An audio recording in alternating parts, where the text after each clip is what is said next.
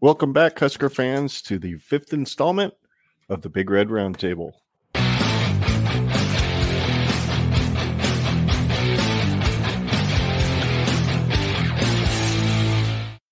The Alliance has returned, also known as Generation Red. Scott and I, as well as Justin, Derek, and Tyler from the Husker Cuzcast, and we're hanging out tonight, and we are about to get really offensive.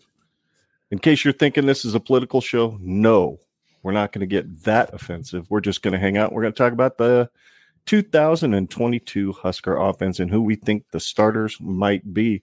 Gentlemen, it's been a month or right around there, and what y'all been up to? I know you floated down a river not that long ago, Justin.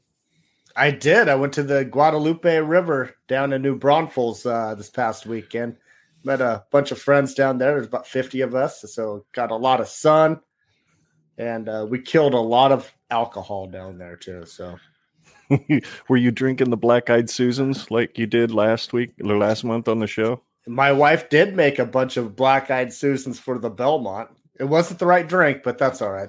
She got it in there, but I'm just glad you weren't drinking them on the river, because after the shart heard around the table last month, I wasn't really looking forward to hearing stories about the shart heard all over the river. In the river, it all just floats away. Seen in the river, for that matter. But any of you other guys had anything exciting happen lately? You guys, anything? I just got back from South Dakota. Went to the Black Hills. Oh, nice. Did some mountain biking up there, hiking. Saw another cousin. It's good times. AJ, you saw AJ. I saw AJ. So nice. Very cool. Sweet. What about you, cool. Ken? Oh, I don't know. I'm hanging out in a hotel room because started a new business venture with my wife. I washed my truck that semi that I used to drive, and some bitch shrunk right down to an F-350 Super Duty, and so now we're hauling campers, which has been a heck of a lot of fun. We went to Iowa with the first one, which is never fun, but it was all right.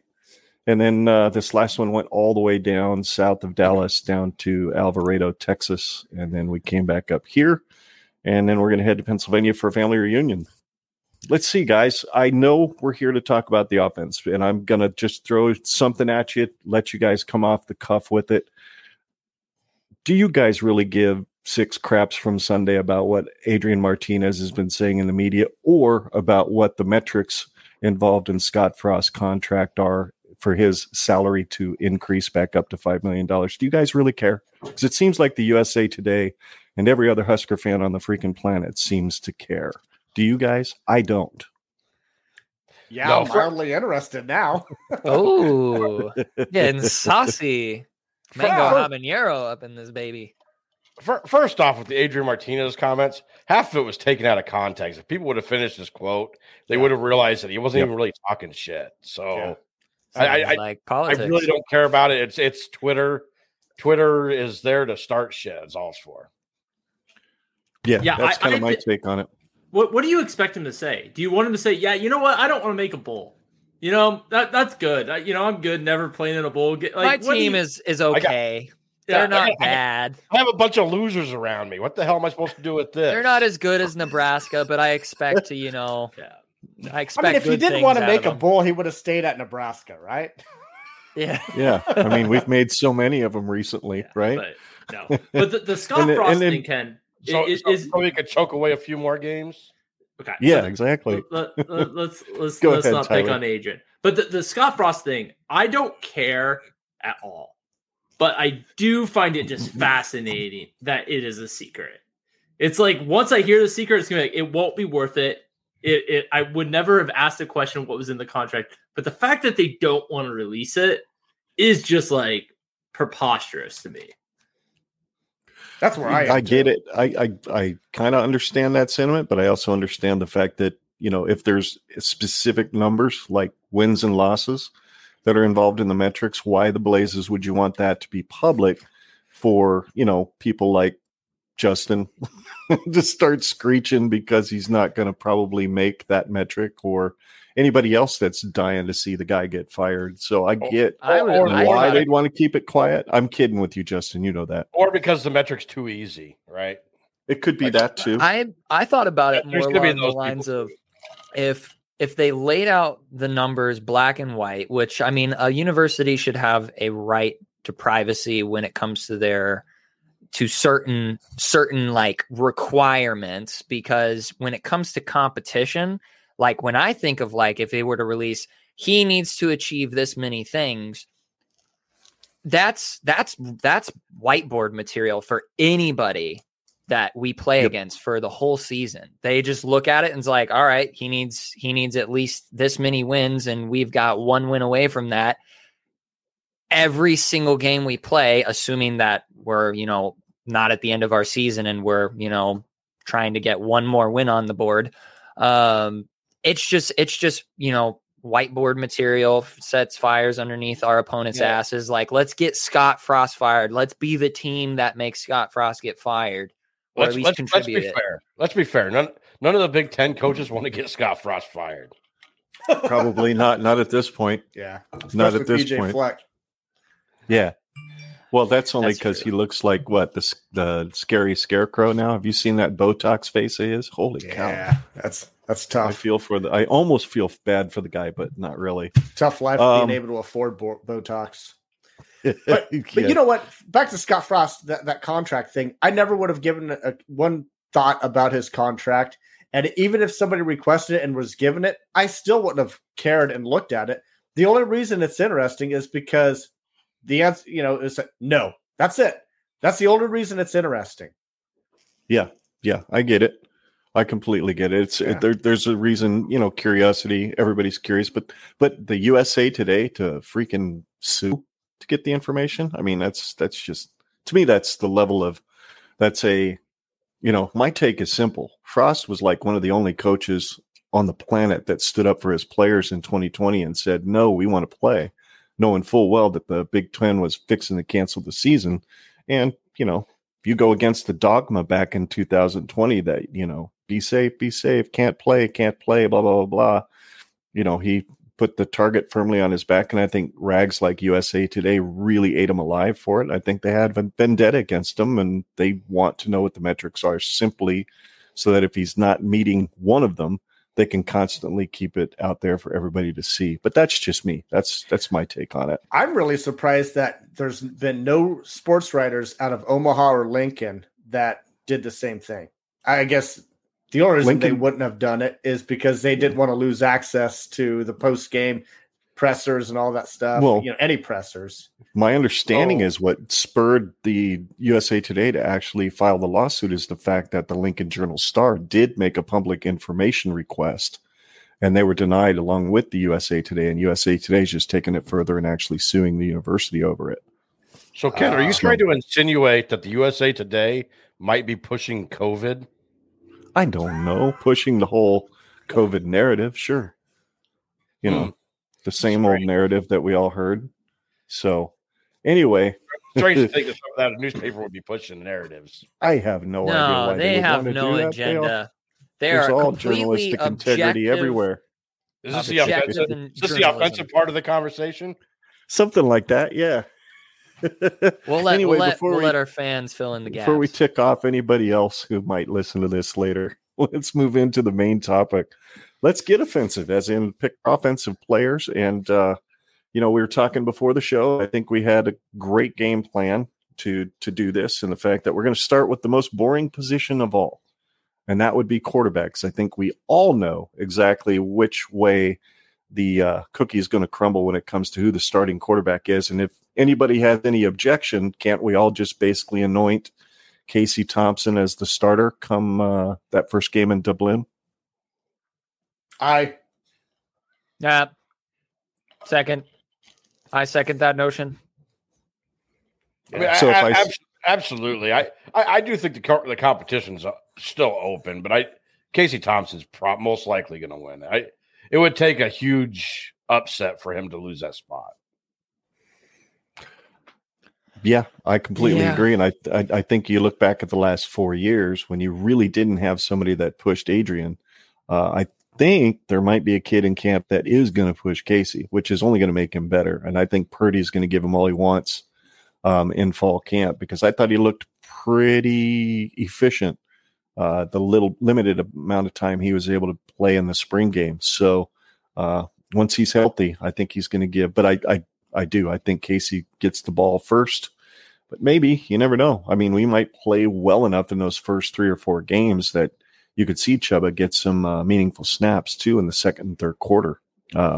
So yeah, quarterback 1, we all saying Casey Thompson. Quarterback 2, who do you think? Is it Purdy, or do you think anybody here thinks Smothers is going to jump up there, or maybe even Harburg?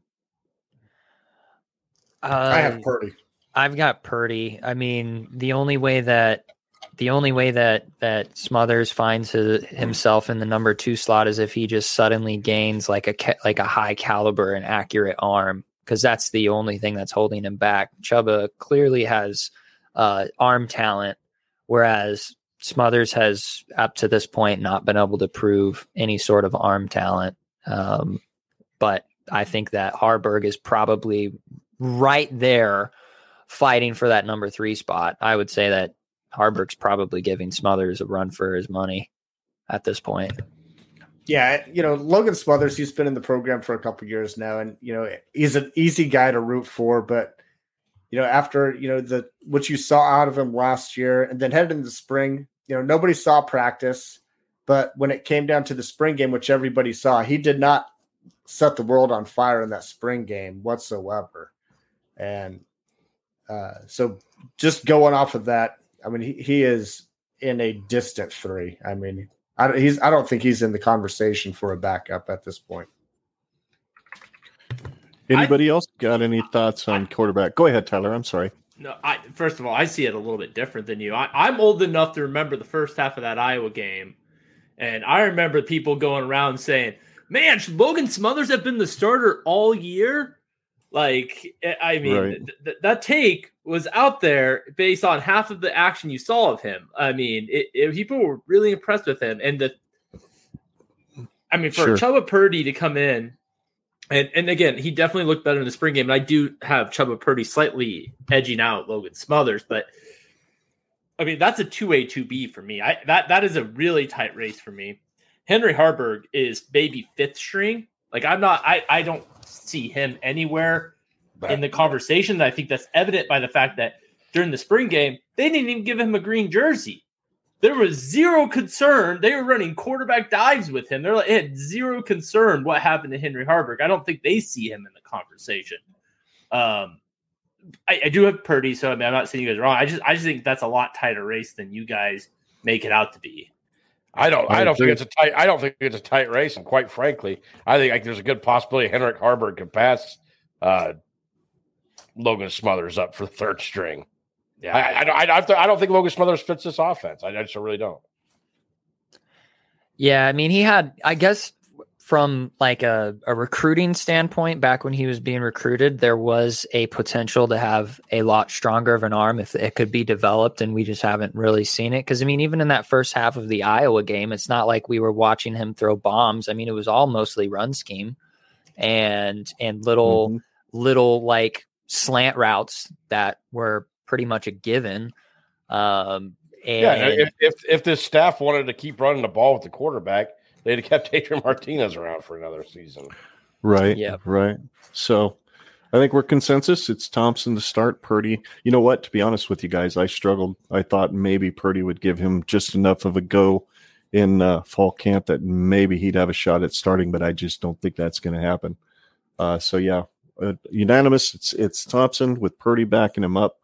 And let's move on to the next least boring position in the offensive line. Starting at left tackle, for me, I've got Teddy Prohaska starting. How about you, Justin? Who do you think starts at left tackle? Or are we all pretty much thinking it's going to be Prohaska?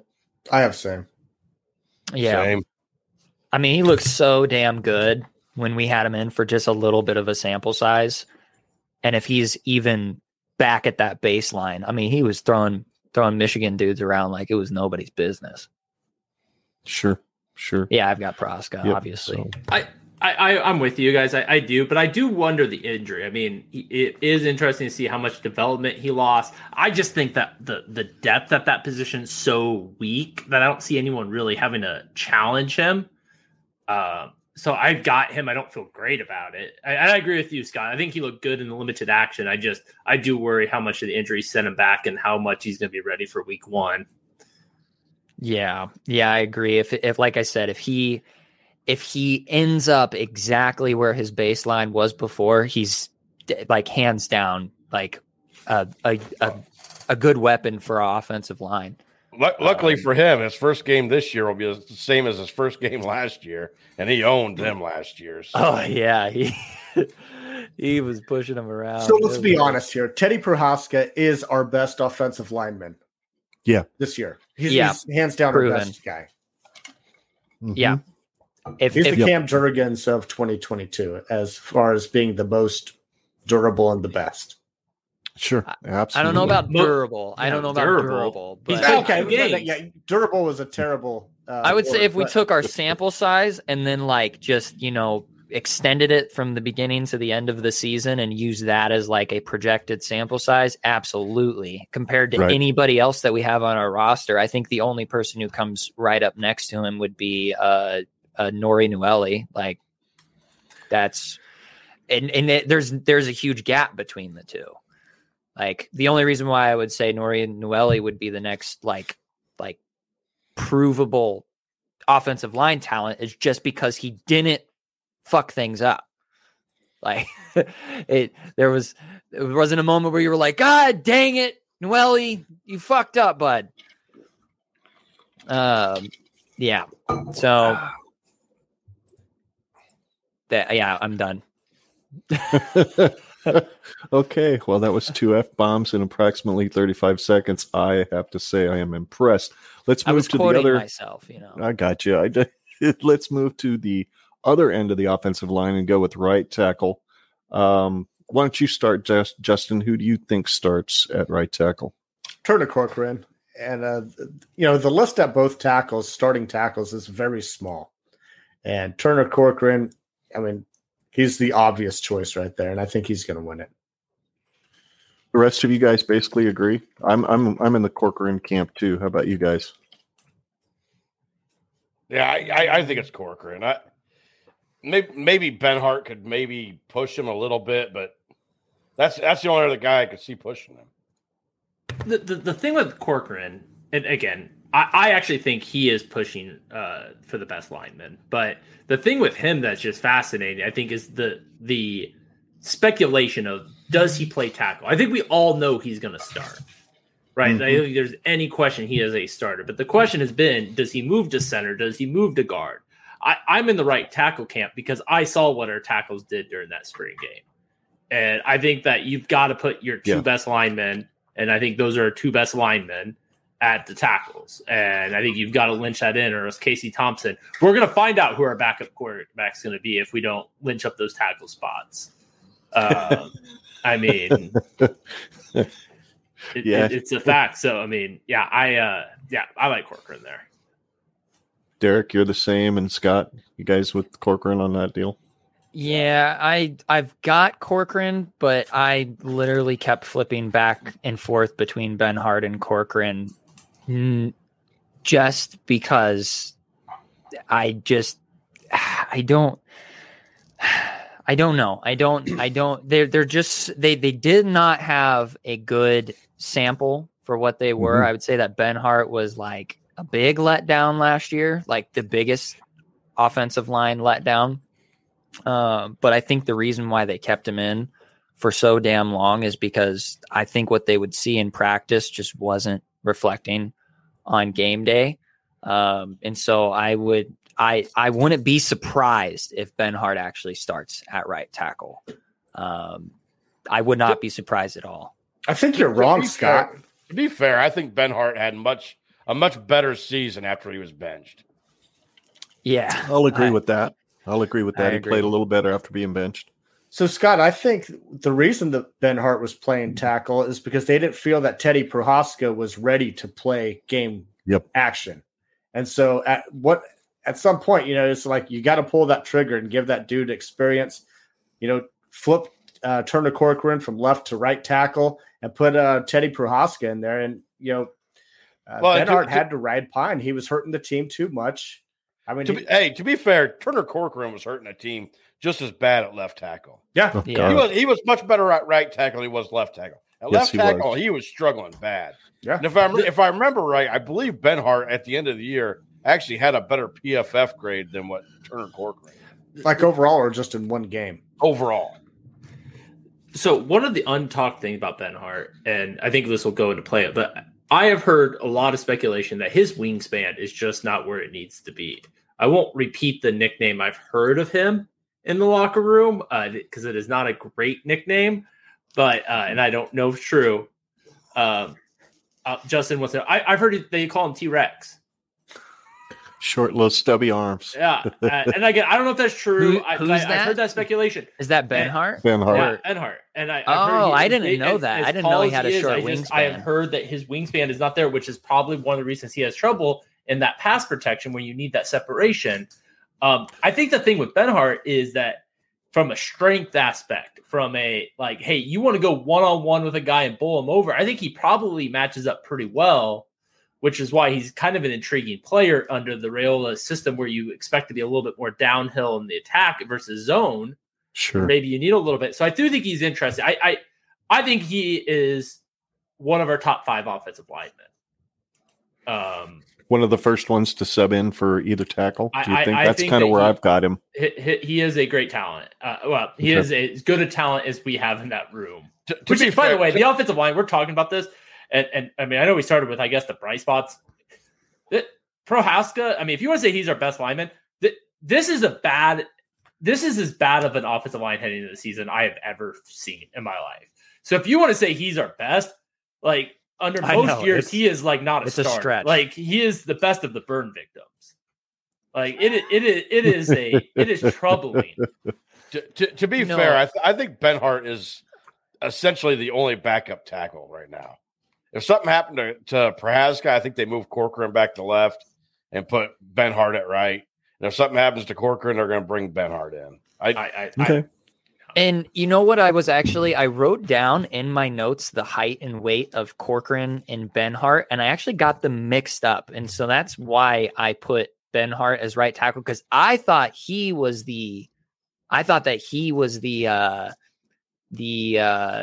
I thought that their height and weight difference was like flipped.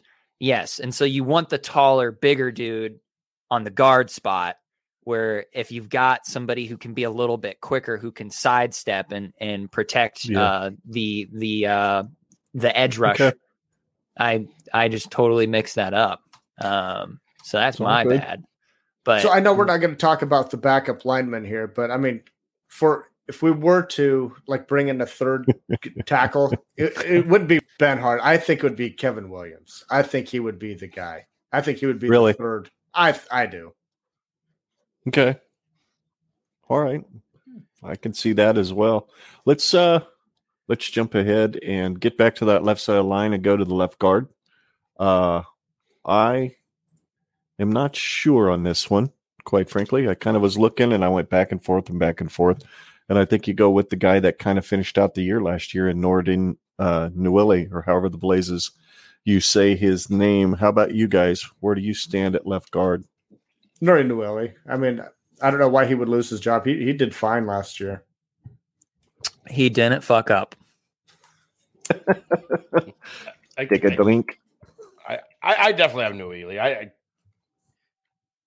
I don't know who else to put in there. It's not because he was good. It's just lack of options. Yeah, I mean, if I were to speculate, could he potentially lose his job to like a Hunter Anthony or a Kevin Williams? Sure, it's possible, but proven, I had to go with Newelly because he was a serviceable guard. But you, Tyler, where are you at? Yeah, I'm with you guys. I got him. He was probably the second toughest option for me, picking him. He was okay last year. I mean, I don't know what the upside is really with him. I think the thing that's fascinating with him is there's a lot of whispers that he might be losing that spot. And that, in one hand, is shocking because I don't think he was as impressive as maybe you guys do last year. I think he was not the worst. Serviceable. He wasn't. I want to say he was impressive. He wasn't serviceable. I just wasn't ever mad at him. He wasn't noticeably awful. I think there is a difference. He was awful, just not noticeably. Well, I think honestly, guard is easier to kind of fly under the radar, like because you're not giving up sacks as easy, so it's easier to fly under the radar there. Yeah, but the thing that's interesting is there's just a lot of smoke that he might be losing that spot. I don't know.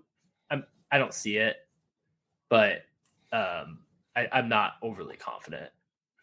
Who would you think he would lose his spot to? Would it be Hunter Anthony?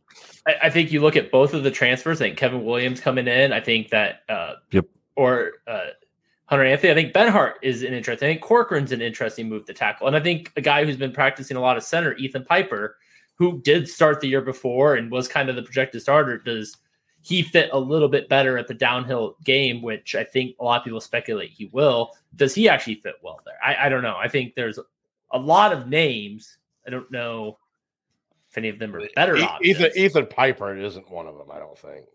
But that's I go back to 2020 when Ethan Piper played versus Noelle in 2021. I feel like I left 2020 thinking Ethan Piper was better than I feel like Noelle was after 2021.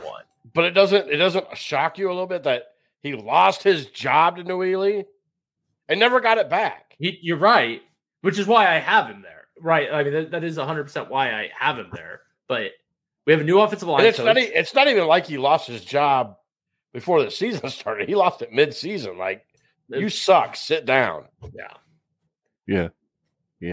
Wasn't that about the same time Prohaska got to start at left tackle too? They kind of did revamp that entire left side, didn't they? Yep. Yeah. Seriously, offensive line was the hardest thing for me to try and figure out because you're really picking at scraps. Like the tackles were easy. Center's going to be easy. It's the guards that is going to be the biggest. Guards challenge. Was tough for me. I kind of. Noelle was like the only one that I just like off the top of my head was like, well, he's going to be in a guard position. Yeah. Let's finish off with right guard then. Yeah, right guard. Yeah. At right guard for me, I'll just kick this off. I've got Kevin Williams starting at right guard, so I might be in the minority here, but that's who I think is going to lock that spot down. That's who I got, Ken. I agree 100% with you. That's cool. It was either him or Hunter Anthony, but I like Kevin Williams a little bit better right now. I have Ethan Piper. I mean, he's got a lot of starting experience at Nebraska. Another year under his belt. I mean, I think, when we get down into it, there's not a lot of choices here. I'm not buying the transfers quite yet to make the starting lineup. I'll go next. I got Brock Bondo. So he started the spring game at guard. I just can't see it. I thought about him too.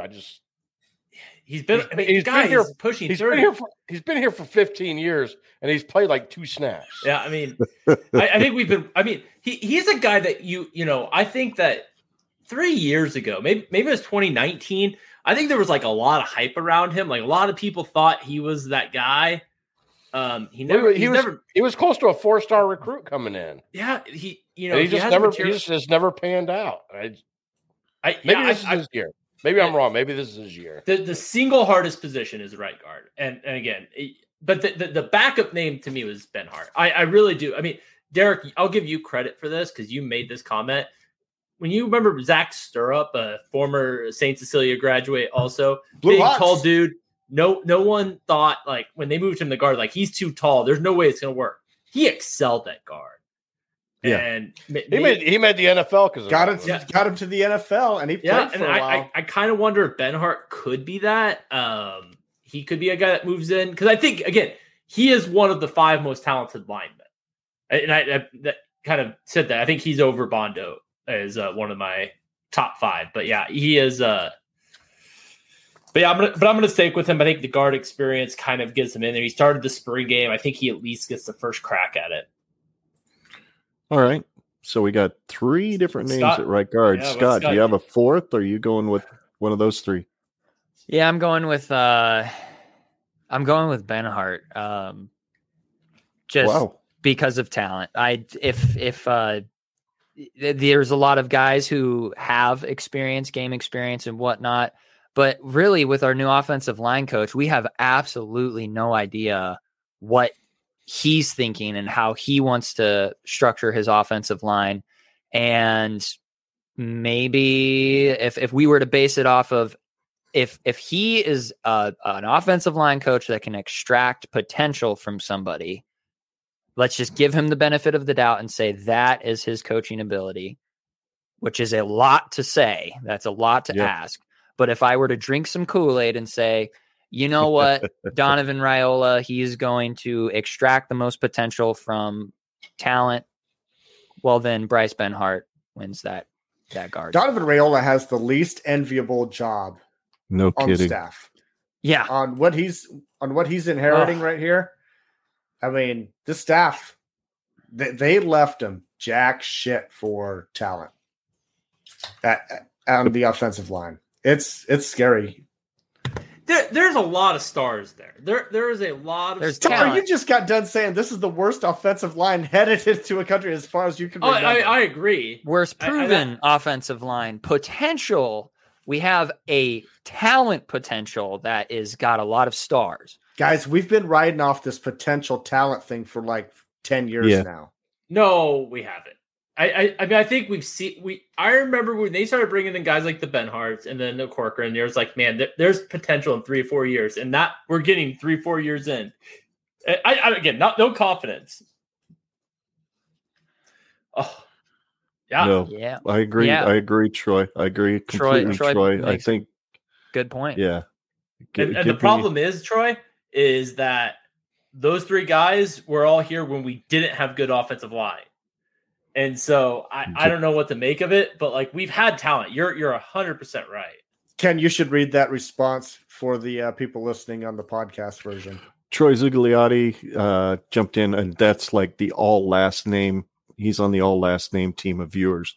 And that is Matt. I guess he's talking about Matt Farniok, Brendan Hymas, and Cam Jurgens are all playing in the NFL. Players have not been the problem, in his opinion, and I completely agree. I think the coaching has certainly let these kids down, and I think, who knows? I mean, and considering that coaching was the thing that we all believe has let them down, and we're going with a giant question mark as the offensive line coach, is going to be interesting come Dublin, Ireland, to see what this offensive line actually is able to do and how much cohesiveness there is.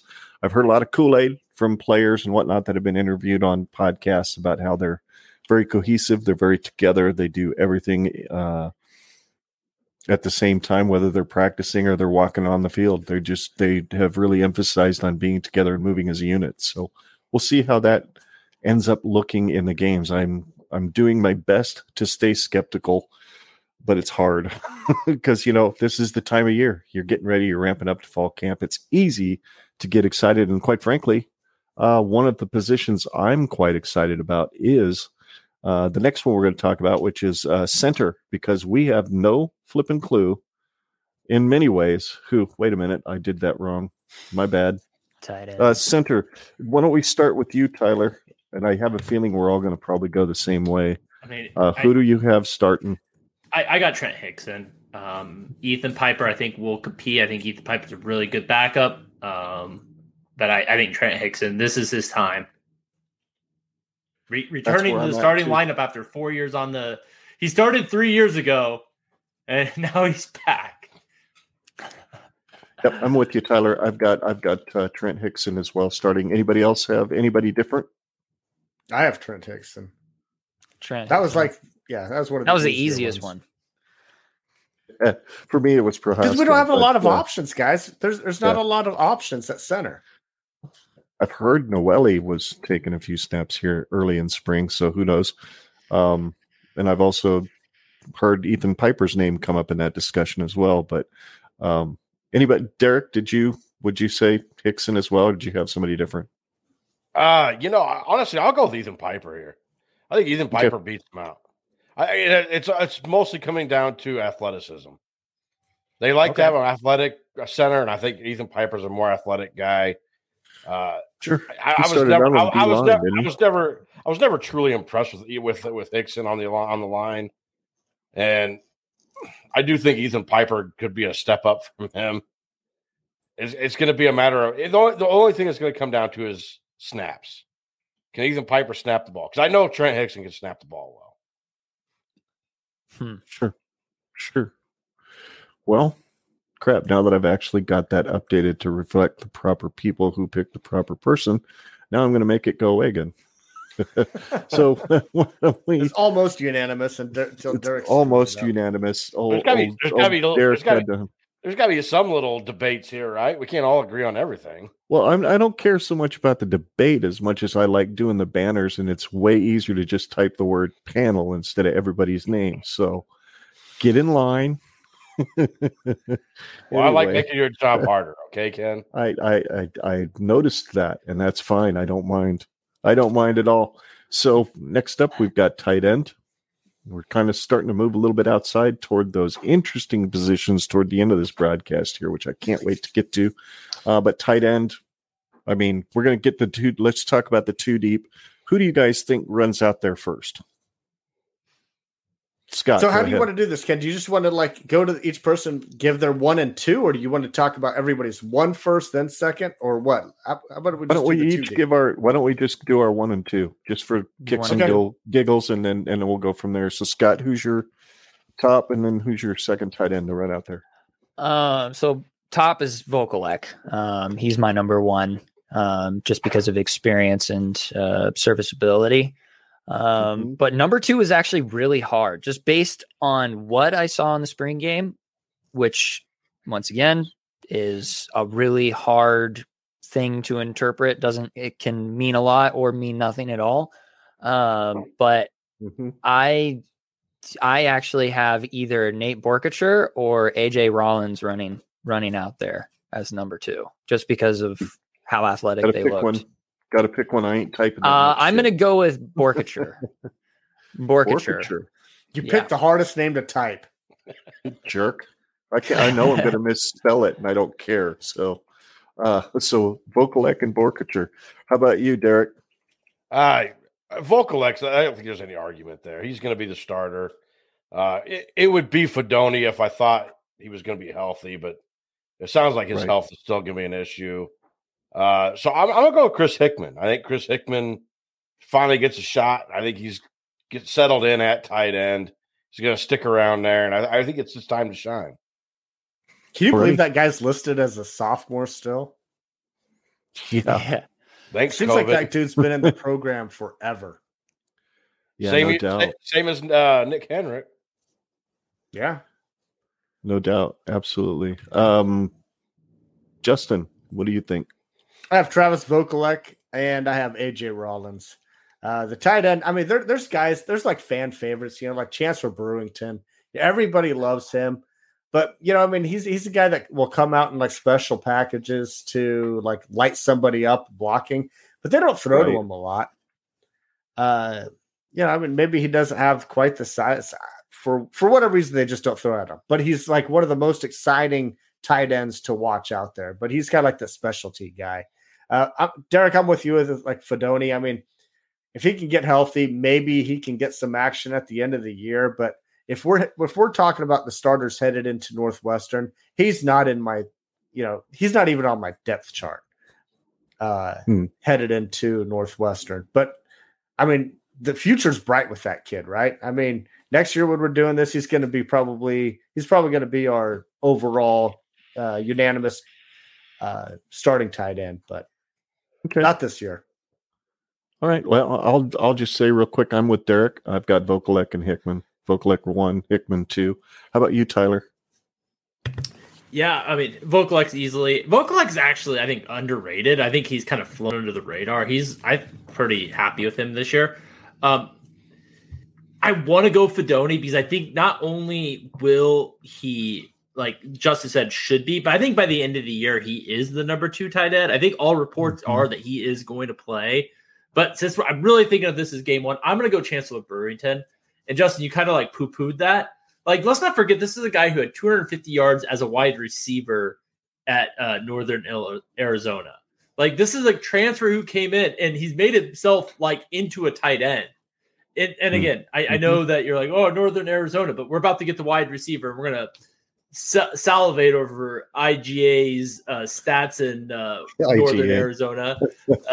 Root beer. Wherever the hell he was at. New Mexico State, same hot-ass desert.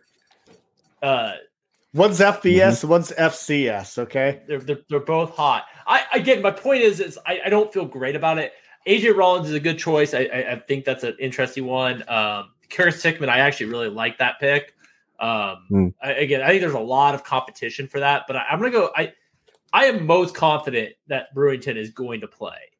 I don't know how much he's going to play, but I am most confident if someone has to take snaps, he is going to be that guy. I have no doubt he's going to take snaps, just like he did last year, but I think he'll be used just like he was last year. I just think not as a receiving and goal line stances to blow somebody up. I mean, but again, he was a wide receiver. I mean, that's like I get it. I mean, but he should have some hands. He's your best. He's your best lead blocker on the team.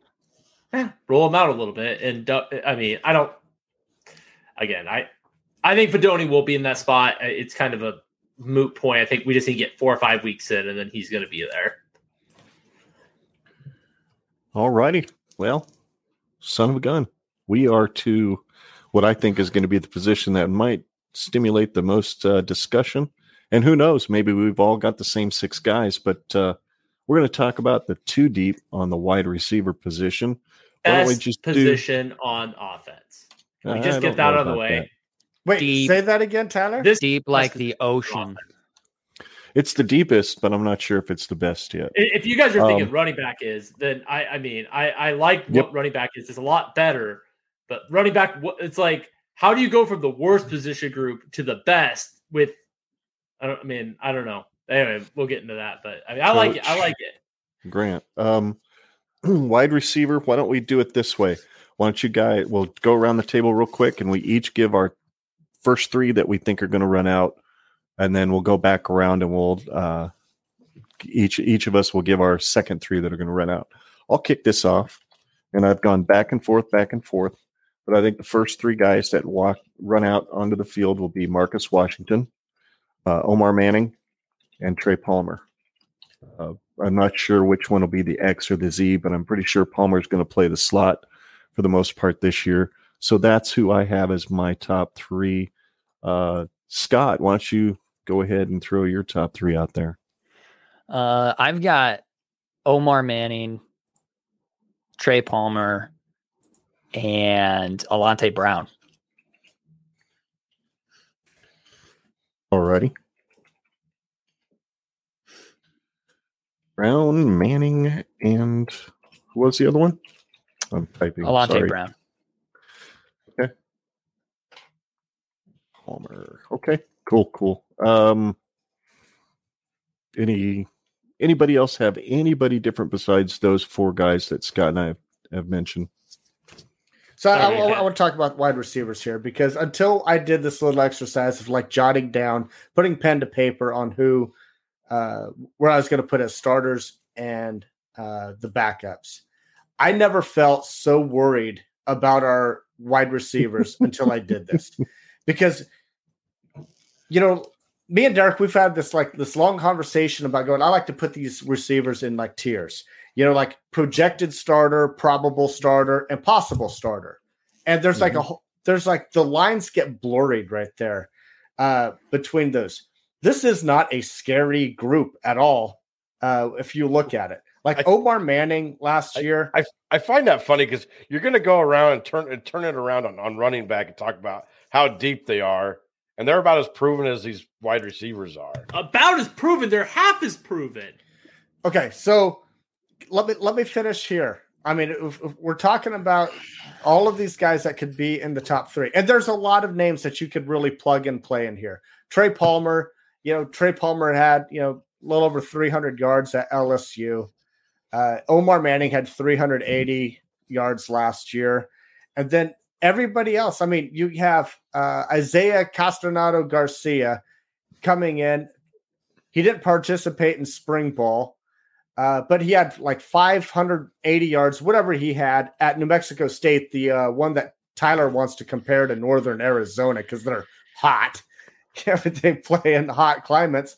And some of these other guys, and there's nobody that's coming back in this group that is like, wow, that guy is going to be a flat out baller.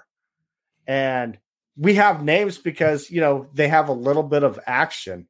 But so using my who are we supposed to pick then, Justin? So using my criteria for like a projected starter. Okay, I have Trey Palmer. Trey Palmer, I think he's going to be the guy. And the reason I'm saying that is because of what we gathered out of the spring game. He was in for a couple series and they got his ass out, just like Casey Thompson. They got their proven guys out. Probable starters. I got Omar Manning in there. I think he's a probable starter. I don't know if he's sealed. I mean, this guy's he's a senior now. He's been in the program for a while, junior college transfer, but he's never lived up to the potential that all the Husker fans have put on this guy ever since we got him out of JUCO, right? And then it comes down to that third spot, and that is like a plug and play. I mean, I could not find a definitive starter. So it comes out of my little tier of possible starters.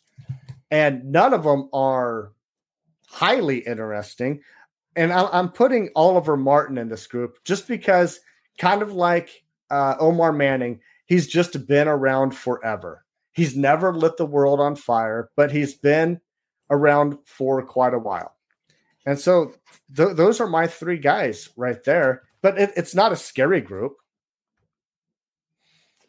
I'll disagree with you when it comes to Martin, simply for the sake that he did kick off the season last year against Illinois. Bad game for the Huskers, but he had a great game. 135 yards receiving. He got injured to the point where his leg was basically not flexible at all until the very end of the season. I think Martin was poised to have a good year last year, and maybe if he's healthy this year, he could have a good year this year, but I don't have him in the starting three. Simply the reason I went with Washington as my first pick is because of all the receivers in that room, Casey Thompson's likely going to have the most ability with him. They've played he's a guy together that didn't before. They know each other in spring ball, wasn't even on campus. Didn't Yeah, I get that. He's behind I get that. the power curve on learning of the offense.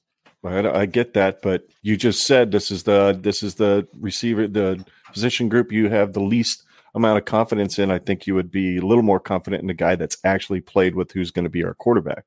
So that's why I picked Washington more than I picked any of the other guys. Is he's played with Thompson. They're going to have some rapport with one another. So anyway, let's see here. We've got three of us that have gone so far, right? Me, Scott, and Justin. How about you, Tyler? Who do you've got in the top three coming out? I mean, I've got the exact same three as Justin. Okay. My stance on those three is completely different than Justin. Like, I think that is a really solid Big Ten wide receiving crew. Like, I mean, you look at those three and you're like, man, that's like this kind of ragtag. I think that's a really good group. Trey Palmer's clearly our number one wide receiver. I think Omar Manning's their second best wide receiver. And then I have Oliver Martin there. I really could have interchanged Oliver Martin with a couple guys. I think there'll be about a couple guys that will really take equal snaps as him. But I'm not saying that this is three NFL guys, but I mean, I look around the Big Ten, I'm like, well, I like this receiving core more than what Iowa is going to roll out there, more than what Wisconsin's going to roll out there. I mean, I think this is one of the top 4 or 5 wide receiving crews in the Big Ten. I mean, so your tier group is a lot like mine. You got a projected guy, a possible. I get. But what you think of those guys' upside is different. You're like, man, I don't feel great about them. I think, honestly, what I think of this year, I think of 2018. If you guys go back to 2018, you had Stanley Morgan go over 1,000 yards, J.D. Spielman go over 800. I don't know if I see the same production. But I think Trey Palmer pushes that 900 bearing. I think Omar Manning kind of gets to that 600, 700 mark. And then I think you get like a few guys instead of like that 120 yards they put up in 2018. I think there's a few guys that get like 200 yards receiving and mix it out. Yeah, I like Trey Palmer. I'm really psyched on him. I think that him coming in is a really good restart. I think he's going to be like a Wan'Dale Robinson from LSU. I think I'm psyched for him. I would be shocked if we had two guys that combined for, 1,500 yards. Whatever you said. That's about what I would have thought. I think I would be shocked if we had two guys. I'd be shocked if we had two guys that combined for 1,200 yards. Well, so what do you think we're going to throw? Do you think? Get the fuck out of here, Justin. With the whipple offense, you're not going to have two dudes that hit 1,200. That's all right. I can't. You I guys can't are getting with him. spicy. I can't with him. You loved Trey Palmer 3 weeks ago. 3 weeks ago, you're about to get a tattoo with him across your forehead. And now you're like, oh yeah, he's going to go for 400 yards. He's a bum. I mean, you can still go for like 700, and then the next best wide receiver go 500. So that's 1,200. That's 1,200. That's what I said. Yeah. You said you'd be shocked if we had that. Apparently, our quarterback's only going to throw for about 2,000 yards this year. Yeah. That's going to be a long the worst year. Passing offense Nebraska's ever had. You have to go back to Tom Osborne. Ken, I'm with you. Ken, I'm 100% with you. I don't think there's an argument. I disagree with Justin. I don't think Omar Manning and Trey Palmer are on two different levels. I think they're both starters. I think it's hard to argue. You look at those two guys and you sit there and go, oh, who's going to start above them? There's nobody going to start above them. The third guy is a little more skeptical, but I'm going with you. Like Marcus Washington, he's already played with Casey Thompson. He's had a couple of receiving touchdowns from Casey Thompson. Had a couple of 100-yard games. Yeah, like why would this guy not be in there with him? I think that's half the reason he transferred here. If there's anybody, in my opinion, that's going to give him a run for his money, it's going to be Alontae Brown getting in there with him instead of him. But yep, I'm with you. I am with you. That's the only reason why. Yeah, that's the only reason why I picked Brown is just because of why. Well, yeah, why are you guys picking Brown?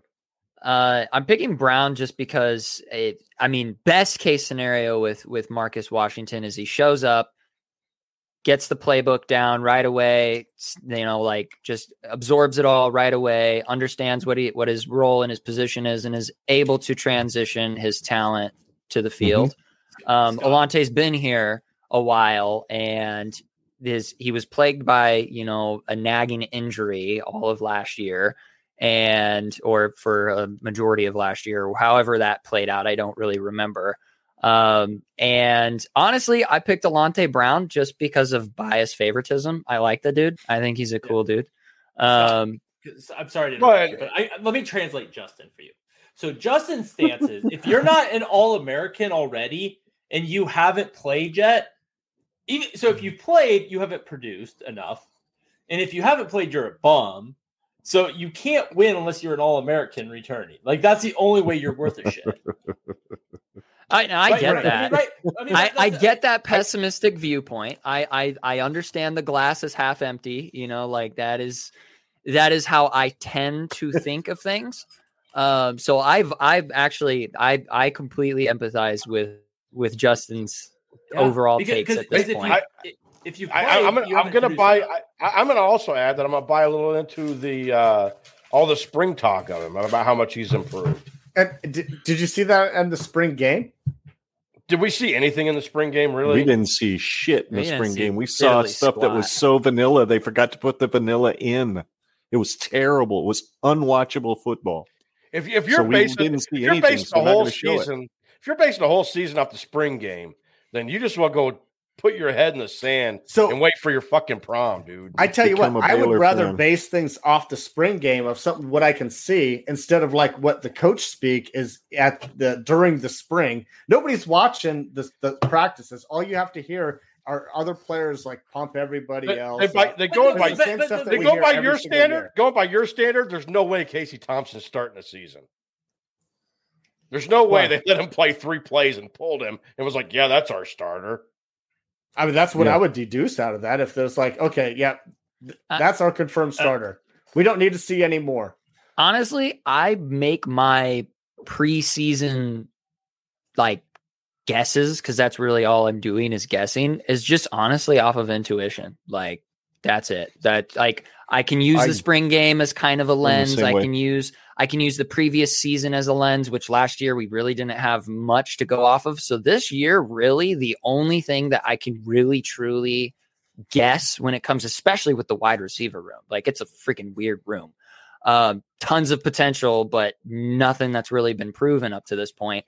Really, all I can do is what's my intuition, and what's behind my intuition, my emotions. So, like, how do I feel about a guy? Well, I kind of like Alante Brown, so that's why I picked him.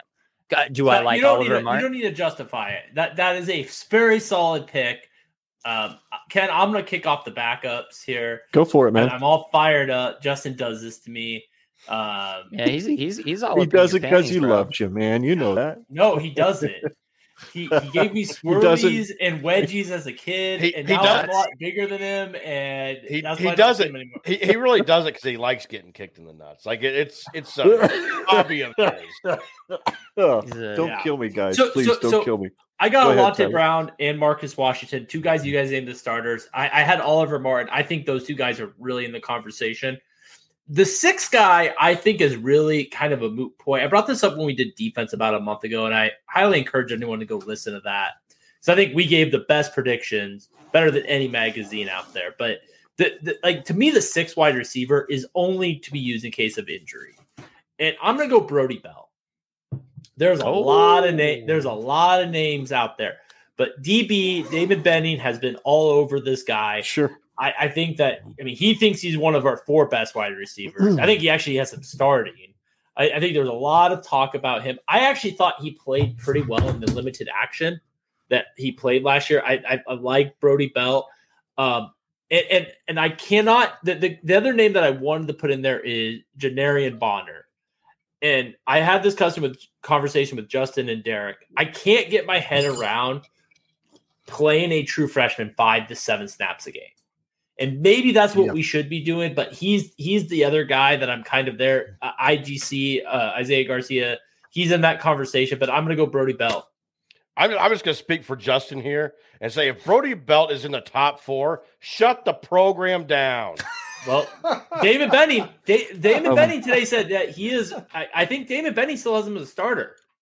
So, well, Justin will shut his TV off and quit being a Husker fan if Brody Belt is a starter on day one. Hey, I would not be shocked if he takes that number 3 slot after Trey Palmer and Omar Manning. It's wide open after that. There's nobody out there that. So I must have missed it, Tyler. Your second 3 is Brody Belt. Brown Washington Belt. Brown Washington. Belt. I thought you said that. I just wasn't sure if that's what I heard.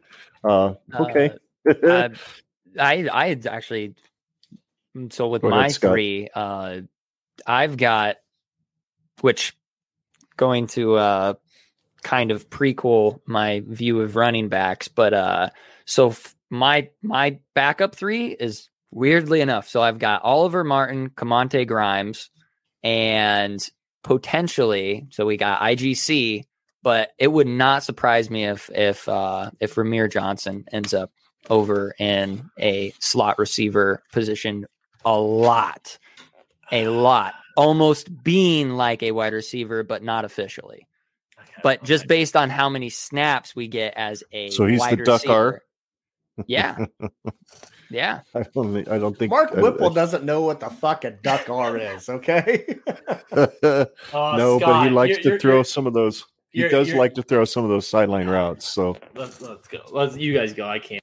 Ramir Johnson's got great hands, man. He's got great hands. And so it's like, why not move him over? He's proven. He's an athletic dude. He's stupid quick. If he could figure out route running, it would not surprise me if he was number 6. All right. I don't hate that pick. Sorry. I really don't. It's a hot take. That's really all it is. It's just a spicy hot take. I wouldn't put him in my top 6, but I do think you'll see him over there a little bit. Yeah. All right. Go ahead, Justin. All right. So for my backup 3, and these are basically the alternates that we're going to fit in for Oliver Martin as my 3rd wide receiver. And Marcus, and this is in the order that I would have them in. Marcus Washington, Isaiah Garcia, Castaneda. I think Castaneda can be starting by the end of the year. I think what hurt him was sitting out in spring with the with the injury. That kind of set him back a little bit. But headed in Northwestern, he's going to be probably that fifth guy until he can, do his thing. But I love the ceiling of Castaneda, even though he played at New Mexico State.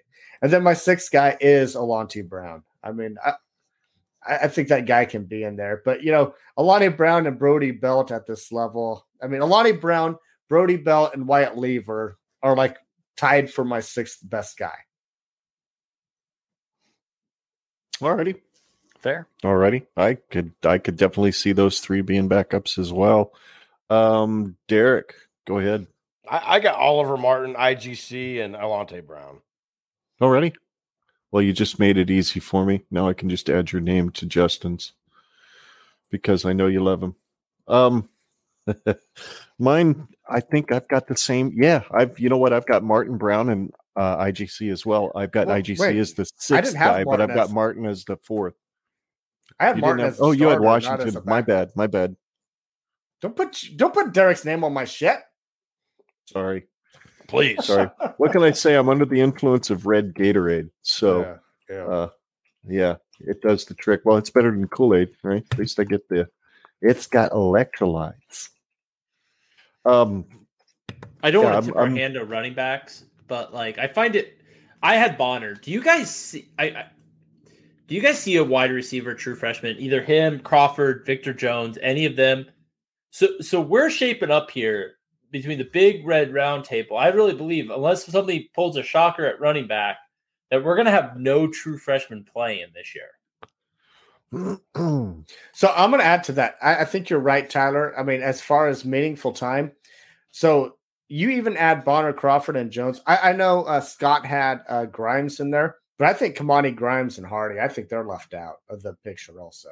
Don't you think Bonner? I find it fascinating for a team that, especially at some of these positions, they didn't crush it last year. That you think that none of the new guys, these true freshmen, other schools, 4-star freshmen come in and play, and we're like, not in Nebraska. I mean, we're too stacked to have a 4-star play right away. I don't know. I'm on that boat too. I wouldn't be shocked if a Bonner or Crawford do creep in there. And so who would you knock? Okay, so typically Nebraska, they play like 5 or 6 guys, right? 5 or 6 guys. Brody Belt's the name I knock out. I put Bonner in over Brody Belt. I was half tempted to do that for my 6th guy. So who were your backups? Let me read on my backups was Belt, Brown, and Washington. Yeah.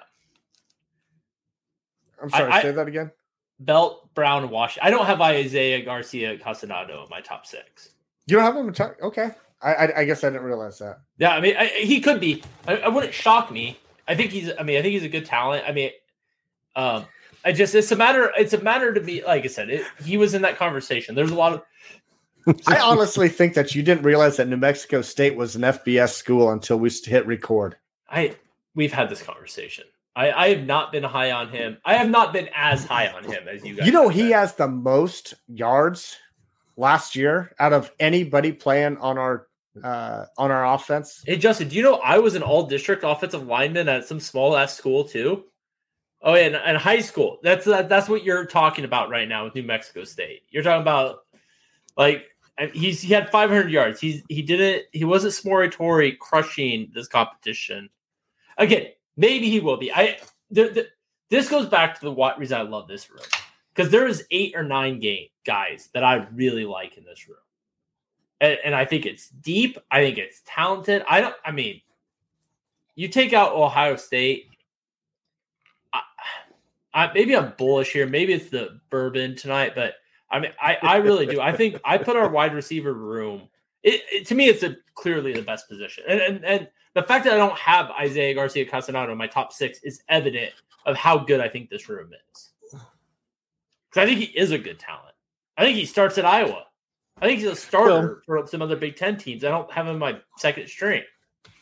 Lost in this whole conversation that we've been having about wide receiver, and lost, especially in some of the pessimism that I've heard from a certain member of the cast, is the fact that we've got that wild card in the wide receiver room in their coach, and the fact that he's one of the best in the country. He's a developer. I could see a guy like Janaran Bonner being one that really takes to his system and jumps in there and actually gets a lot of meaningful snaps about halfway through the year. But I just don't see.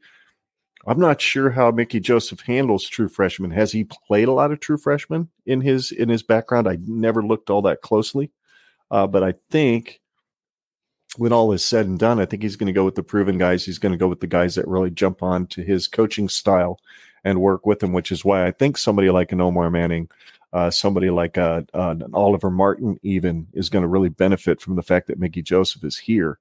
I would not be surprised to see somebody like an Oliver Martin in the top 3 by the time the season is over. Plus, those guys are like 23, 24 years old. I mean, that helps. Yeah. And he's 18, 19 years He's old. one of the most athletic people on the entire team, too. Yeah, I mean, his scores and some of the agility drills and stuff last year were eye-popping. The fact that he got hurt in the first game sucked because I thought he was poised to be that guy that, puts up 700-800 yards like a Spielman would do regularly. But anyway, this has been fun, but I think the fun is really about to get ramped up a bit, because for me, and I respectfully disagree with you, Tyler, but I think running back is the best position on the team. It's got at least one guy that's pretty proven in Ramir Johnson. He's got plenty of talent, got plenty of wiggle. Of course, for someone like him, it's always been longevity, durability. It's kind of been his problem, especially last year. He got beat up pretty badly by the end of the season. So starting with you, Justin, why don't let's just go around the table and pick our starter, just our starter, and then we'll go back around and go second and then third string. So who do you have starting? Ramir Johnson. It's his job. It's his spot to lose, in my opinion. I mean, the way that he finished up the season last year, he can do it all. Scott, you were talking about his hands. Yes, he can catch the ball. I mean, there's no doubt in my mind that he's going to be catching the ball out of the backfield. He can run it up the middle, as what he's shown last year. I mean, it's his job to lose. I mean, our running backs, as many guys that we played last year, there's really only one dude that really shined. Yep. And that's Ramir Johnson. Mostly due to injury, but yeah, I agree with you. I agree with you. We're going to talk about Irvin in a second, but did Irvin blow your mind at all the time that he played? Hell he no, was getting there. He was getting there. I thought he was getting there. I thought he was showing something in that OU game until he went down. Yeah, I thought he was looking a little better. But then again, let's give the kid a little bit of a break. He didn't exactly have an offensive line in front of him that was worth 6 craps from Sunday. So half the time they were getting blown up into the backfield, and he was trying to make things work. And it's hard to do as a 18-year-old coming out of high school to try to figure out how to line. Yeah, he did, but they had kind of figured some things out by the time he got in there. In my opinion, that's just my opinion. But so you've got Johnson starting. Who else has Ramir Johnson starting in amongst the panel? Okay, you've got him, Derek. Oh, the Husker Cuzcast, unanimous. I'm going to be the outlier. I think Grant gets it done. I think Grant runs out there first. How about you, Scott? What do you think for running back? Honestly, I don't know what to think. Because with Brian Applewhite, like, it's kind of hard to read the guy in exactly what his his prototypical apex running back would look like. Obviously, he just wants a guy who's going to get the job done. Obviously, Ramir Johnson has proven that he can get the job done. But if I were to be a running backs coach, which I'm not, and I don't know diddly squat about it, and I were to interpret, well, what kind of running back do I need in the Big Ten to be successful? I think you need a bigger guy. And Ramir Johnson is athletic. He showed he's capable, but why is it that he doesn't have, like an Amir Abdullah type stat line. And I think it's honestly just because he's just a little bit undersized. And I really struggled in size though. Amir Abdullah had about 10 pounds on him. He's like 195. He's and 200 Ramir Johnson. when he left. Yeah. Ramir's he was sitting right at struggling about to get to 180. Yeah, Ramir's struggling, like at best on a full stomach and a wet t-shirt, like he's at about 185. And if I were Brian Applewhite trying to interpret the Big Ten and what he wants in a guy, I mean, it's obviously Ramir Johnson's job to lose, but I think it's a really easy job to lose when you are as undersized as you are. Like that's okay. That's my thing. So I do have Anthony Grant as the starter. Is Anthony Grant that much bigger than Ramir? I think he's up in that 200-pound range. He's kind of a bowling ball, and he's pretty doggone quick and strong. I like him a lot. Yeah, he's 210. He's 210. I don't hate that. I'm not gonna say. I think Anthony Grant's a great pick, and I think he's a really good talent. I think the one thing that no one mentioned on Ramir Johnson that I need to throw out is I think he's underrated in pass protection. Oh, that's a good point. I think he does a really good job, and it could, especially when you expect to be maybe a little bit more passing last year. Not only can he what he do out of the backfield, that is special. I think you keep him in pass protection. I have a lot of confidence in him covering Casey Thompson's ass. Well, that was one of the things that was said last year, why he was getting more playing time even early on over guys like Step. Yeah. Step, he sucked in pass protection. And as bad as that offensive line was last year, the running back was asked to do quite a lot of things. And Step's a big dude too. Yeah. And again, and Ramir Johnson, he's not big. I'm not saying you guys aren't wrong in that take that he's not a big physical guy, but he runs tough. I think it's also really hard to if I were running backs coach, I would want a big, fast guy. Like that's what you want in a running back. So Anthony Grant. But then if you think about a Mark Whipple and being the offensive coordinator, what does he want to do? He wants to pass the ball. So it makes more sense to have a proven multi-purpose running back who can also swing to the outside like a Ramir Johnson would be able to do and trust his hands. And so, there's a key word you use there that is why I picked Ramir Johnson is because he's proven, and he's the only proven guy that we really have back there. And it shocks me that everybody's so high on these running backs when really we have one proven guy back there. And I don't know that I don't know that Ramir Johnson's starting at 12 of the 14 Big Ten schools, but I think he's the best we got right now, and the rest of it's unproven. I don't know what they bring. I'm with you. I understand that take. Go ahead, Tyler. Yeah, and Scott, can I go to give my second running back because I think Scott kind of set me up perfect. You mentioned a big, fast guy. That goes my number 2 guy, Jockey's Yam. I mean, you want to talk about the big, fast, stereotypical running back that has all the athletic attributes. I mean, Yant is enigma in a riddle. I think I'm taking the you're butchering the shit out of it. And what is it? An enigma wrapped in a riddle, something. Like that. I don't know. He this guy could not play a snap this fall, or he could be a starter. I mean, John Yant is all over the place. I don't know what to make. When I look at that running back room, he is the guy that's different to me. He is the guy that just physically is just different. It reminds me of Divine Azigbo. I think he's more athletic than Zigbo. I think he is faster than Zigbo. I don't know if he's a physical runner. I don't think he's faster. I don't think he's faster, but I do think that he has I think that he could potentially be as good as a Zigbo if he can get that top end speed, or more so an acceleration ability. It's my number 2. All right, Derek, who's your number 2? My number 2 is Grant. I think Yant gets a lot of playing time, but I think it's going to be more situational. And okay. I think Grant's a little more of a total package than Yant is. Okay, right. And I'll just write off of that. Yeah, I agree with Derek. Anthony Grant, from what we saw out of him out of the spring game, which again wasn't much. One play. I mean, pretty much. We're really basing it and off he should have been down.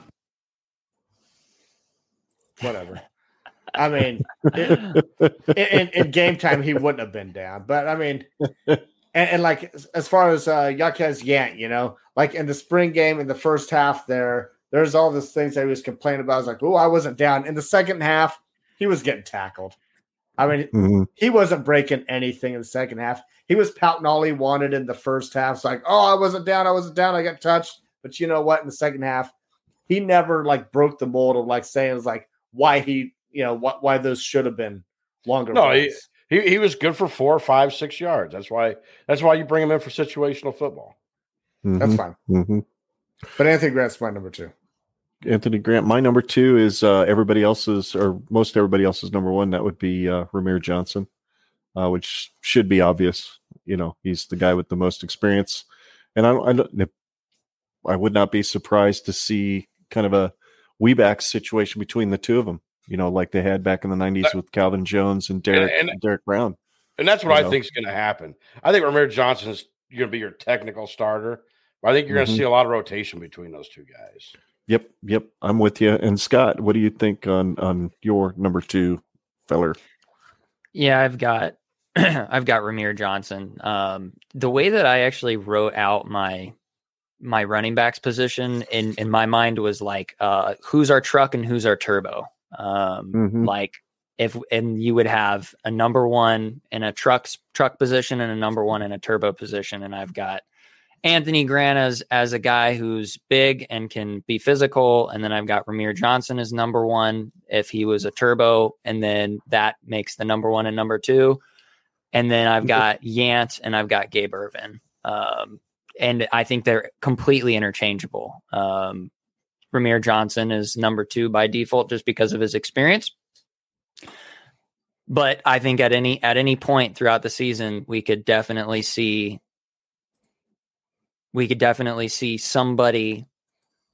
anybody out of these 4 guys that I have, Anthony Grant, Gabe Ervin, Jacques Yant, and Ramir Johnson. You could see any one of them really take off and be our bell cow. All right. That's how I interpret it. So then you're the guy that you think will be the 3rd running back. You going with Yant or you going with someone else? Yeah, I'd go. Actually, no, I don't know. It could be. It's a coin flip between Ervin and Yant. Got to pick. You got to pick Scott. Don't make him. Come on, man. Flip that coin. I'm going to pick Yant. Yeah, I'm picking Yant. Yeah, just because I like the dude. I think he's awesome. Yeah, I like the kid too. But I don't like him enough to be number 3. I like Ervin, believe it or not. I think he's pissed that he got hurt going into Oklahoma and he was about ready to break a big run when his knee popped. I think he's pissed. I think he's used that to fuel himself. He's a big kid, 6'1", 6'2", 210. He's a good-sized kid. I think he's a nice change-up, and he's hellaciously good at pass blocking. That's why he started as a true freshman, he was a good pass blocker, and God knows we needed some protection for Adrian all season. So wait, how did that work in the Illinois game, though? It didn't work well because we didn't realize they were going to come out. Nothing worked well in the. Because it was the even front. Oh fuck, we don't know an even front. How's an even front work? What's that? Yeah, it was terrible. No idea how to Absolutely coach terrible. an even front. And even the coaches were fighting about what to tell the press afterwards. So yeah, it was a mess. That game was a mess. So Tyler, who do you got for number 3? You guys have all mentioned him. Anthony Grant's my number 3. I do think it's a really close race with him and Jacques Yant. It will be. There's a lot of backs in this room, and I think the gaps between them all is really small. I do wonder how many snaps there are to go around. I mean, I'll be honest. Gabe Ervin was in that conversation with me, and AJ Allen was in that conversation with me. But I do think Anthony Grant's interesting. Look at the recent history of JUCOs coming to Lincoln. You had Mills. You had, Anthony. Was it his name? Greg Anthony? Am I butchering that? Something like that. He played for like 6 snap games and left. I don't remember. Oh, Greg Bell. Greg Bell. Greg Bell. Greg Anthony was a basketball player. Yeah. I was like, that didn't sound right. But you've seen these guys that come in, and they've all been good. And I think the thing about Grant is I think he's about that caliber. And the fact that I have him third gives me more confidence in that room, because I think he's a good player. I think like in a couple of years past, like he would have been the starter. He would have been the guy. And the fact that I got him third kind of shows where I think this room is going. And it's Weren't all you just talking shit about this room, but right before the wide receiver? No, I was praising the wide receivers. But you were talking shit about running backs. No, I said you guys all are going to have the running backs the best. I'm going to have the wide receivers the best. All right, fair. Go ahead, Justin. Who do you got? Right, so to recap here, I have Ramir Johnson as my number 1, Anthony Grant as my number 2. For the third guy, that's kind of like a wild card slot here. I mean, I think there's several names that you can plug in here with Jaquez Yant, Gabe Ervin, and maybe even AJ Allen. But I put Gabe Ervin in this slot just because he did start last year. Not that he really did anything, but I mean, it's a wild card slot. But what I think is interesting about all this conversation is one name that I never even considered for this third running back slot is Marquez Stepp. And he's a junior. And I don't know what, he's one of the eldest running backs in the room. And I just don't see a spot in him. Tyler, you were talking about AJ Allen, and I like AJ Allen's prospects about seeing the field a little bit more than Stepp. Sure, me too. I agree. I think early in the season, I think what gets interesting is you go back and look at Minnesota last year. Minnesota got beat to shit, and they were playing their 4th, 5th guy. God will that doesn't happen to Lincoln. But if that does happen, if you're going to pick a 5th string running back, Marquez Stepp's not a bad name to have back there. I guess that's kind of my perspective. Hey, do you think he's kicking himself in the ass for leaving USC as Lincoln Riley comes in? His ass would have been cut. His ass would have been anyway. You think so? Yeah, he'd have been gone anyway. He wouldn't have fit that system. Derek, who you got at number 3? I have to go with Yant just because I called him the situational guy, and I think he's got the best chances of getting on the field. I love Gabe Ervin. I do, and I would love to pick him as my number 3 running back, but since I've got Yant as my situational guy, I think he's got to be your technical number 3 guy. Yantinator. Oh boy. Well, I tell you, I listened to, I don't know if you guys listened to, I can't remember which podcast it was. I listened to so many of them. I think it was Church of the Corn. They had Isaiah Harris on, one of the walk-on running backs. And they were asking him specifically about Yant. And he said he's kind of like all over the place. Some days he's really focused. Other days he's just kind of, and he said he likes to do a lot of dancing around instead of hitting the hole hard. And Coach Applewhite keeps getting on him about just go forward, run through people. This is a vertical offense on the running game. It's not a sidestep and dipsy doodle and juke. So I was kind of like, well, that's interesting. A big dude like that doesn't want to cut up right in the middle. So the name escapes me right now, but that is not uncommon. We had a running back, maybe it was even the Riley years. He was a big bodied guy, and he had trouble going north. And Amani Cross. Was it Amani Cross? At that time? Was it when Azigbo was in the doghouse all the time with Riley? God, I can't remember. Yeah, I mean, I want to say it was Cross. I think you're thinking of a Wilbon. That's who I remember. That could be Mikhail Wilbon. And he wasn't that's a why big he never back. saw the field. He wasn't a big back, but he just danced. Danced. Everybody was so high on Mikhail Wilbon because he won that off the scout team MVP. Yeah. So did Washington. Or what was his name? The kid in 2018, 2019 that ended up leaving the team. He did that all the time. They'd call inside runs and he'd bounce it outside.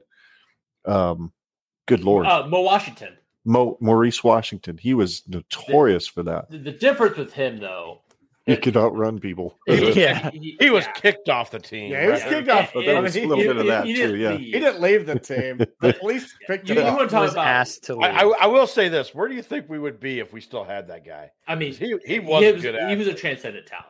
We would have a very, very, very disruptive running back. Would not be the biggest concern at any point that he had been here. Yeah, he would have been voted off the team by the culture by now. There's no way he would have made it because he's just a god. It was I still remember when I was all about Washington, and then I saw on Instagram that he had like a live notification, and I was trying to watch the video, and it was so cringy. He was like just an arrogant shithead. Who was the player that was on a podcast that claimed he almost punched him in the face? It was one of the offensive linemen. I remember that. It was Farniok. Farniok. Yep. Yeah. But Mo Washington is like one of the great what ifs. Like the only running back that I can remember that I was like, and it a lot different career, but David Horn. Do you remember David Horn? Yeah. David Horn was a guy that was just like so like I was impressed with his athleticism, and he just never really hit at Nebraska. Mo Washington's that guy for me too. He is right in there. Like what could have been. I think David Horn had a really good freshman campaign and got injured. I think that was more of, and then he eventually got kicked off the team. David Horn got kicked off the team? Yeah, that was like 2002, 2003. Yeah, Josh he got kicked Davis off the team too. Yeah. For marijuana. He got kicked off the team for marijuana. I was a little pipsqueak at the time. He had 1,000 yards into his career heading into his senior year and got kicked off the team. Wow. So very similar, I think, of again, not near as personal problems as Mo Washington, but the two biggest what ifs to me. Absolutely. That was a tangent that we didn't need. No, it was yeah, no, you're right. It's if he would have been able to get his head figured out, I mean, he was a multi-purpose back for anything. He was just kind of small. Can I just say one last thing about running backs? Yeah, so last year at this time, running backs was a shit show to me. Running backs was that position that I was worse at. And heading into this year, it's probably my second best position group. Right now, I think we're all in agreement. Offensive line is the worst position group, right? Yeah. Yes. Right. The most questionable for sure. Do you see any chance that heading into 2022, we're sitting here saying, just like running back, I think everyone thought running back was the worst going into 2021. Is there any chance you're like, man, offensive line looking pretty good right now? Or is this just like, we're in like a 5-year rebuild here? So there's no way that we would ever know unless you're listening to media that don't see practices, or if you're going off the coaches talking about practice. There's no way we will know headed into Northwestern if that offensive line is good. I'm not saying that. I'm not saying going into the season we're going to change it, but I'm saying by the end of it, like we start getting by the end of the season. Like, is there you misspoke because you said before the season. Yeah, I'm sorry. Is there any chance by the end of the season that we start seeing it like we saw running back, where it's like, yeah, it's not as bad as I thought it was going to be? Yeah, 100%. Oh yeah. Well, absolutely. I mean, I think you can say that with every position that we have a new coach at. Justin wants to say there's going to be no. Justin wants to say there's going to be no improvement, but I look at it as there's nowhere to go but up. So, I mean, there's a high chance of going sideways. I said that like last year and the year before that. In the year before that, like there's only one direction we can go, and it's up. And it's like, yeah, well, we saw the bottom. We just when we thought we were at the bottom, it was like read that banner, Justin. The live stream, yeah, he had that up earlier. Live stream is a short-free zone, and I barely shorted this time. Oh my goodness! So I'm surprised you didn't. So offensive line is the scariest unit on offense, followed by wide receivers for me. And then it's going to be, I don't know. I mean, I don't worry about quarterbacks. Quarterbacks, I have no worry about. I have no worry about tight ends. And I don't worry about running backs. And I mean, I guess if there's any separation, I guess maybe running backs would be the third most, but I don't worry about running backs. That's crazy coming from the biggest Casey Thompson shit talker I know. Okay, I got to get one last thing. Casey Thompson. So this is a guy that I hate almost every Casey Thompson take. There is the camp that think Casey Thompson is going to come in and is going to change Big Ten football as we know it. Nope. And then there's the camp. Let's call this camp the Justin camp. That's like, this guy sucked at Texas. This guy almost got benched. In his first year as a starter, led the Big 12 in passing touchdowns. But he was benched. He was benched. You asked Justin. He was benched. It wasn't injuries. It would have been benched if it wouldn't have been for injuries. Yeah, it would have been benched if injuries. But yeah, I mean, this guy was a bum. Like, he's somewhere in the middle there. He isn't going to revolutionize the quarterback position this year. I don't think so. And this guy's in a buzz. So Adrian Martinez threw one interception for every 30 passes, and Casey Thompson threw one interception for every 29 passes. You know how many more games Adrian Martinez started heading into last year? I'm not talking about starts. I'm talking about passes thrown. I understand that. But Casey Thompson, this was his first substantial playing time in his career last year. You don't think he can get better after like that?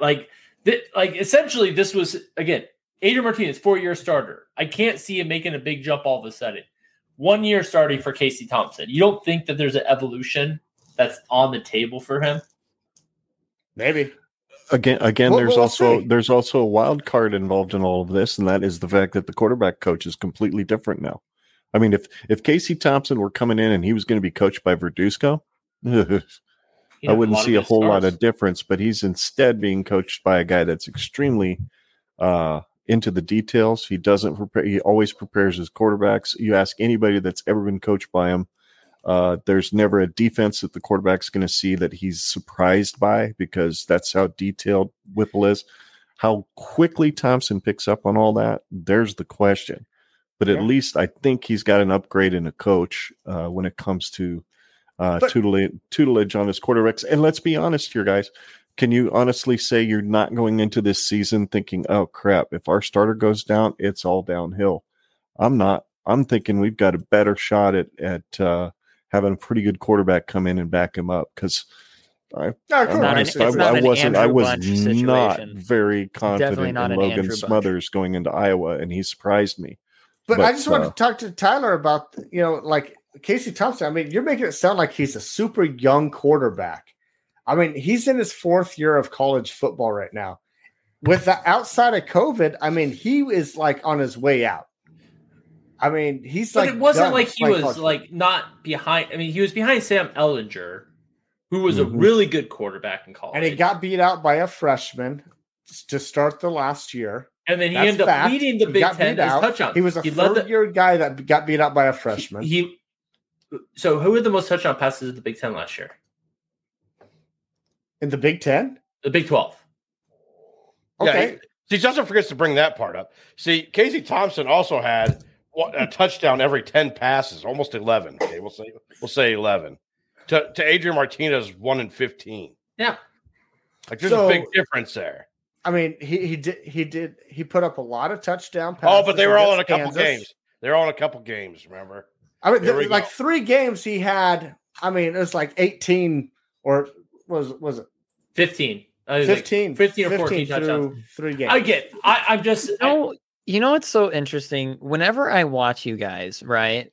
It's like I'm watching my brain like enact itself in 3 different personalities, because everything that you guys say, I'm like, yeah, that's something I've thought before. Yep, that's a point that I've taken before, and that's why I freaking love you guys, because we're the little guys sitting on your shoulder, Scott. That's what we are. Yes, except for there's like a third one. There's a bald third one sitting somewhere else, and we reek of alcohol. Yes, and you guys are just, but they all make you guys make fucking great points. It's always good. It's always good for sure. I mean, this has been a fun discussion. Go ahead. Go ahead. The thing I gotta say is that Justin and Derek are clearly on opposite sides of the shoulders, and they will always be on different sides of the shoulder. Like that's not true. How many times do we agree tonight? Like I jumped. Yeah. One is more than ever.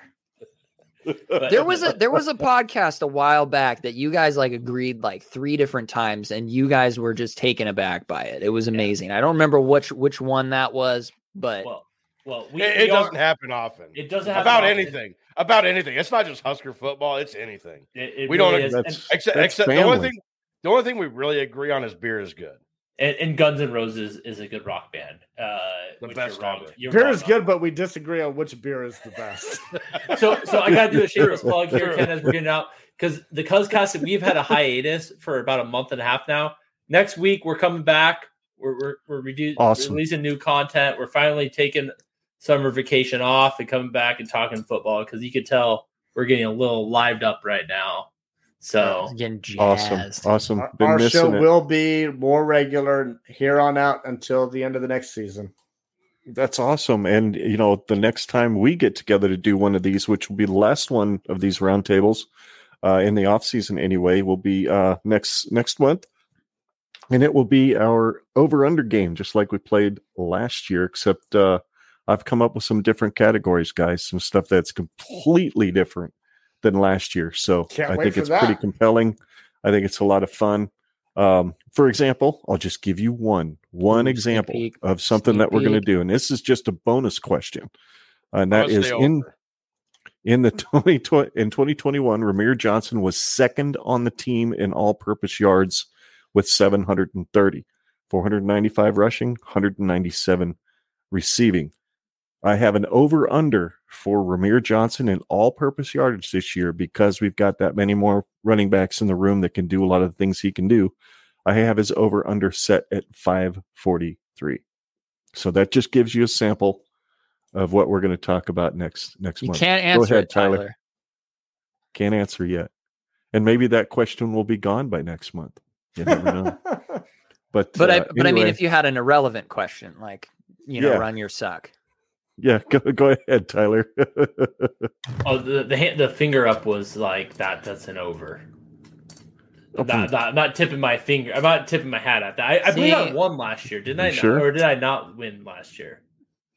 You did, and I still have yet to mail out the to send you guys that.